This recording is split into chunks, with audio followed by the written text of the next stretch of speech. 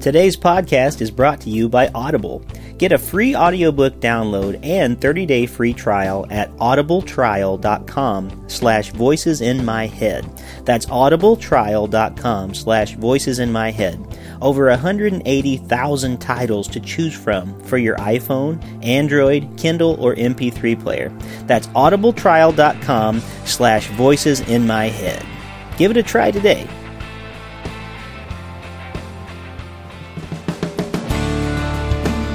Welcome to Voices in My Head, the official podcast of me, Rick Lee James. I'm a recording artist, a singer, songwriter, an author, a worship leader, and an ordained minister in the Church of the Nazarene. The Voices in My Head podcast is your source for discussions on music, literature, movies, pop culture, theology, and more. Now sit back, relax, and listen to the latest episode of the Voices in My Head podcast. And don't forget to let the voices in your head be heard by following me on Twitter at Rick Lee James and sharing your thoughts about today's show.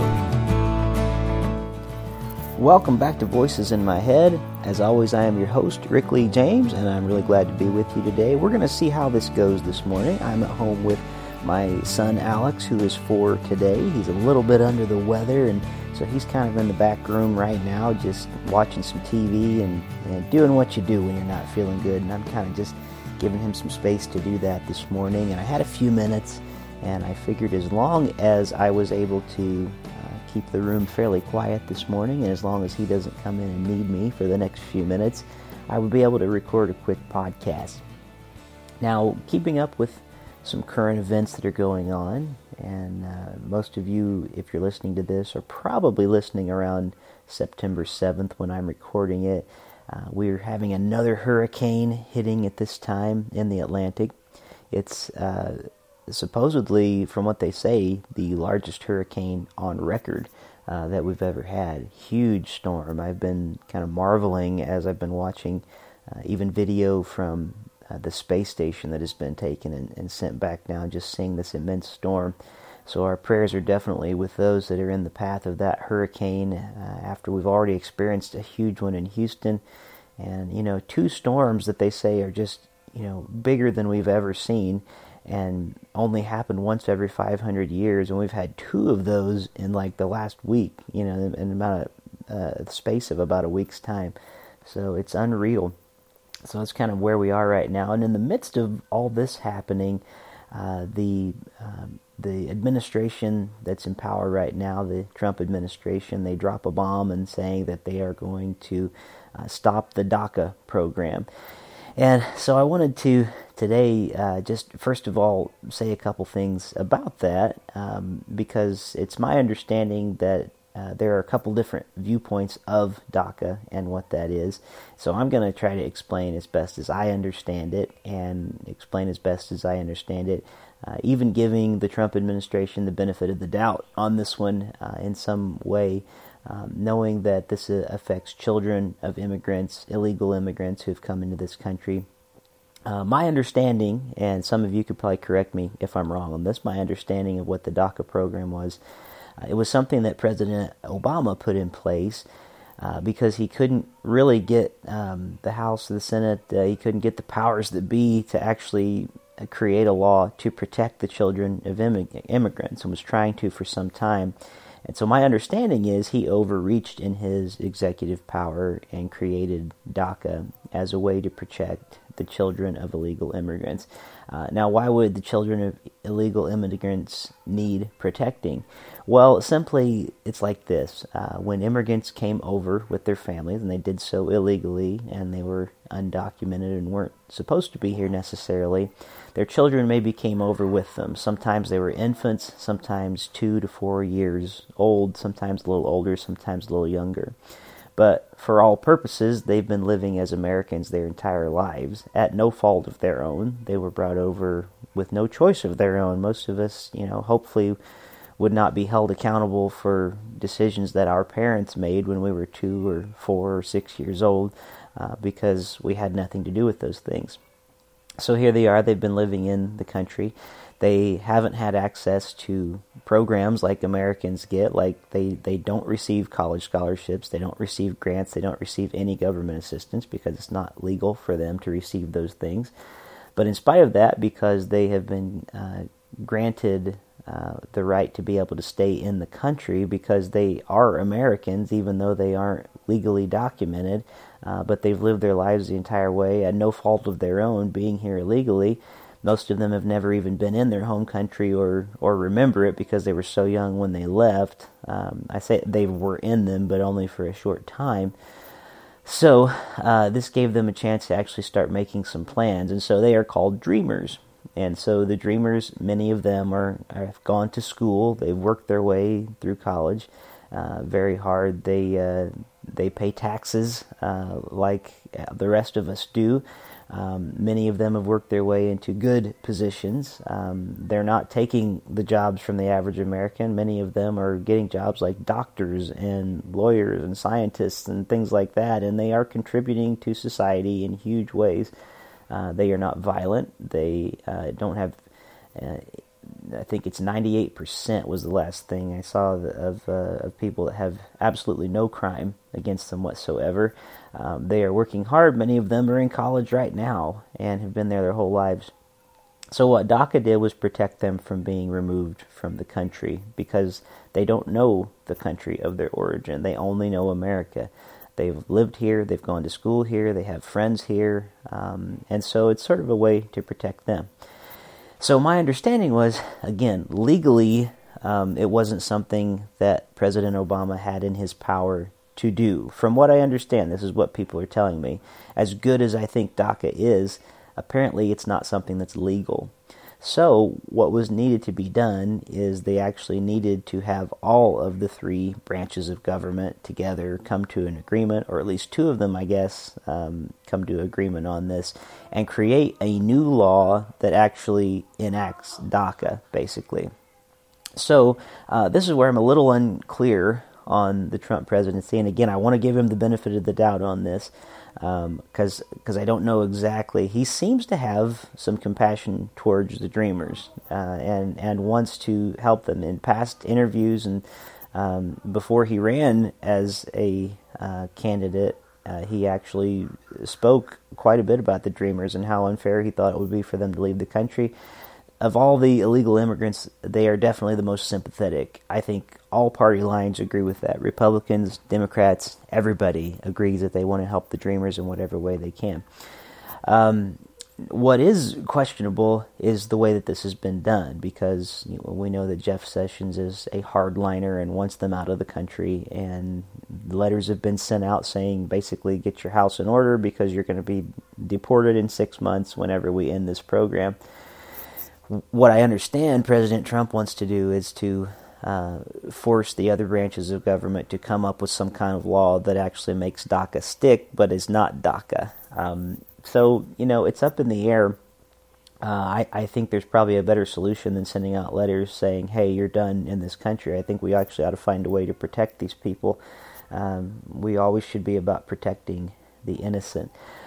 So I'm not thrilled about the overturn of DACA, but then again, I understand it probably wasn't legal in the first place, so I'm a little bit torn on the issue, but I am always, as a Christian, compelled to be for the rights of those who do not have rights, and to be the voice for the voiceless. And there's some good reasons for that. And I wanted to focus quickly in on Matthew 25 today. Matthew 25 is the sheep and the goats parable, and many of us know this very well, but I'm just going to read it to you real quick, because I think this is an important thing, and I think there is an important biblical precedent set from Jesus in this passage about things that actually, these are actually heaven-hell issues for believers. I really do believe that. The sheep and the goats, Matthew 25, verse 31, when the Son of Man comes in his glory and all the angels with him, he will sit on his glorious throne. All the nations will be gathered before him, and he will separate the people from one another, as a shepherd separates the sheep from the goats. He will place the sheep on his right and the goats on his left. Then the king will say to those on his right, come, you who are blessed by my Father, inherit the kingdom prepared for you from the foundation of the world. For I was hungry, and you gave me something to eat. I was thirsty, and you gave me something to drink. I was a stranger, and you took me in. I was naked and you clothed me. I was sick and you looked after me. I was in prison and you visited me. Then the righteous will answer him, Lord, when did we see you hungry and feed you, or thirsty and give you something to drink? When did we see you a stranger and take you in, or naked and clothe you? When did we see you sick or in prison and visit you? And the king will reply, Truly I tell you, whatever you did for one of the least of these brothers of mine, you did for me. Then he will say to those on his left, Depart from me, you who are cursed, into eternal fire prepared for the devil and his angels. For I was hungry, and you gave me nothing to eat. I was thirsty, and you gave me nothing to drink. I was a stranger, and you did not take me in. I was naked, and you did not clothe me. I was sick and in prison, and you did not visit me. And they too will reply, Lord, when did we see you hungry, or thirsty, or a stranger, or naked, or in prison, and did not minister to you? Then the king will answer, Truly I tell you, whatever you did not do for one of the least of these, you did not do for me. And they will go away into eternal punishment, but the righteous into eternal life. That's a passage of Scripture that has haunted me since I was a kid. It seems to be that the thing that Jesus will judge us on, we don't really have anywhere in Scripture where he says we're going to be judged as to whether or not we said a sinner's prayer. As good as I think that is, and I think it's a helpful opening start to our relationship with Jesus, these are the things that the nations will be judged for. These are the things that we personally will be judged for at the end of time.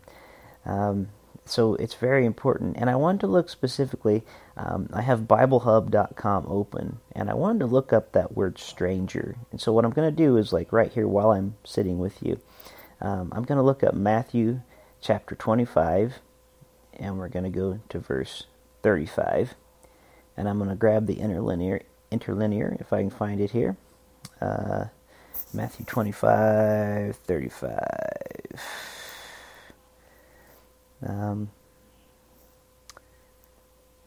right. So Matthew 25, 35, that's where it talks specifically about the stranger. No, I don't want the commentary. I want the interlinear. Where's the interlinear at? Sorry, I should have been a little bit more prepared. I'm going to pause this for just a moment so I can find it.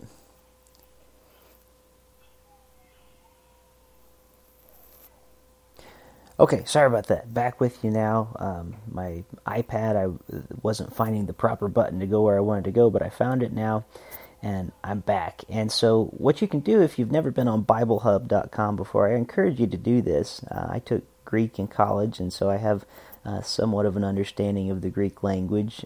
Hebrew is a little harder for me, but Greek I'm a little bit more able to navigate. And so what I wanted to do is I can go to Bible Hub, and you can actually click on the interlinear, INT, whenever you're there, and it helps you to have some study tools. So you can go in and look at the Greek words for yourself. It gives you the translations of the passage. So if I was to read this in the Greek, it would be more literally read out, I hungered indeed, and you gave me to eat. I thirsted, and you gave me to drink. Gave me to drink. Trying to get the words in the right order. And you gave to drink me. It's a little awkward in English, but that's how it is. And then we have the word xenos, Xenos, if we transliterate it into English. A stranger I was, and you took me in. So it's that word stranger that I want us to take a look at today, because I think we're going to find it very relevant to this conversation within the context where we are. It's not just a stranger, meaning somebody you don't know. For that matter, it's not a person you think is strange. The definition of it, the short definition, is a foreigner. A person who is not from around here, a person from outside your country, a stranger. An alien is another definition of translating that word, xenos. A foreigner, a guest, someone who is not from around here. It can be an alien, illegal, or legal, either wise. But it's a person who is a guest. As believers, we are to treat all strangers, all foreigners, all immigrants as guests. And so that adds a new dimension, and as we see this in this passage, and we see that this is one of the things Jesus says we will be judged on, in the way that we cared for the immigrants and for the strangers, it's obviously something that we need to take very seriously as believers, and we need to figure out ways together how to make sure that we protect those who are among us, who need protecting. I don't want to get into a huge debate on immigration, legal or illegal, but as I said, I think we'll find that the Dreamers, they are the most sympathetic of any of the immigrants, of any of the illegal ones. There's so many things they don't qualify for already because they aren't American citizens. They don't have a way necessarily to become legal citizens, at least not very easily. Our vetting process is very, very hard. And so they're young, they're trying to do their best, and over 800,000 of them have applied. Lynn Hybels, the wife of Bill Hybels from Willow Creek in Chicago, posted a wonderful article about the way that their ministry has been able to help thousands of people through DACA. And she talks about basically the devastating effects of what's going to happen when it's repealed, because all these people that they've ministered to, all these people who are part of their congregation that were given a chance to have a better life here in America, it's being ripped from them if this is taken away. So what we pray for, and I don't always encourage listeners to do this because I don't know that, I just don't know that's always my place, but I've been writing people in our government and encouraging representatives to please do some work on the DREAM Act. If it was illegal the way it was started, if President Obama indeed overstretched his boundaries, it still was a good idea, and it's something that our leaders can put in place, and it's something that they can do. Aside from the fact that deporting all of these people will cost our country billions of dollars that it doesn't have. So there are many different things, even if you weren't sympathetic to the immigrants, even if you weren't trying to be Christian about it, as the Bible is extremely clear about. There are even financial factors that I would think even people who are financial conservatives would want to look at and say, wow, this would totally ruin the economy in many ways just by deporting these people who are actually contributing to our economy right now, who by their employment and by just their being here, and people who many times are making higher wages are able to contribute to our society. So I just think it's something worth praying about. Pastors, I think it's something probably worth preaching about, because Matthew 25 is very clear for us as Christians. It's something, like I said, it's a passage that haunts me because I don't know that I always live it out in the way that I should. And so I only address it today because I just think it's an important matter to God's heart. I think it's an important matter to the heart of Jesus, and it should be an important matter to those of us who say that we follow Jesus. And there are things that we can agree and disagree about. And again, like I said, maybe it was illegal the way it was brought about. If that's the case, let's fix it and do it the right way and make it legal so that they can stay. That's my thought on the matter. But mostly my message today is let's be people who are not finding our identity on issues like this based on any political party leaning. All right? I really don't think this is an issue that we should relegate to conservative, liberal. I really don't think anything should be relegated to those categories, actually, because we're neighbors of each other. To be honest, my literal neighbors next door to me, I don't know their politics, but I do know they're my neighbors. And I do know when they moved in, we took them a batch of cookies that we made, and we talked to each other, and we fellowship, and we're together over the fence. I don't know their politics, but I know them, and I love them, and I think they love me, and I want us to try to strive for that sort of society where we stop labeling each other so much. And because these are people that are in my church and your church, these immigrants, they are there. Hopefully they are there in your church too. If they aren't, I'd be very surprised. We need to talk and think together and ask, how can we help them? How can we be people of God? Because our ultimate goal as kingdom citizens is not to make them American citizens. We are to invite them into the kingdom of God. That comes first and foremost. Seek ye first the kingdom of God and His righteousness. All these things will be added unto you. And so let's be people of generous spirits, of generous hearts.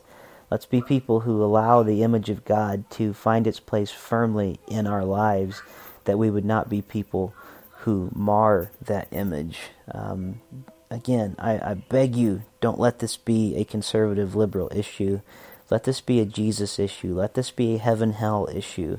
The way that we stand up for those who are underprivileged, the way that we stand up for the strangers, for the immigrants, for those who are not from around here.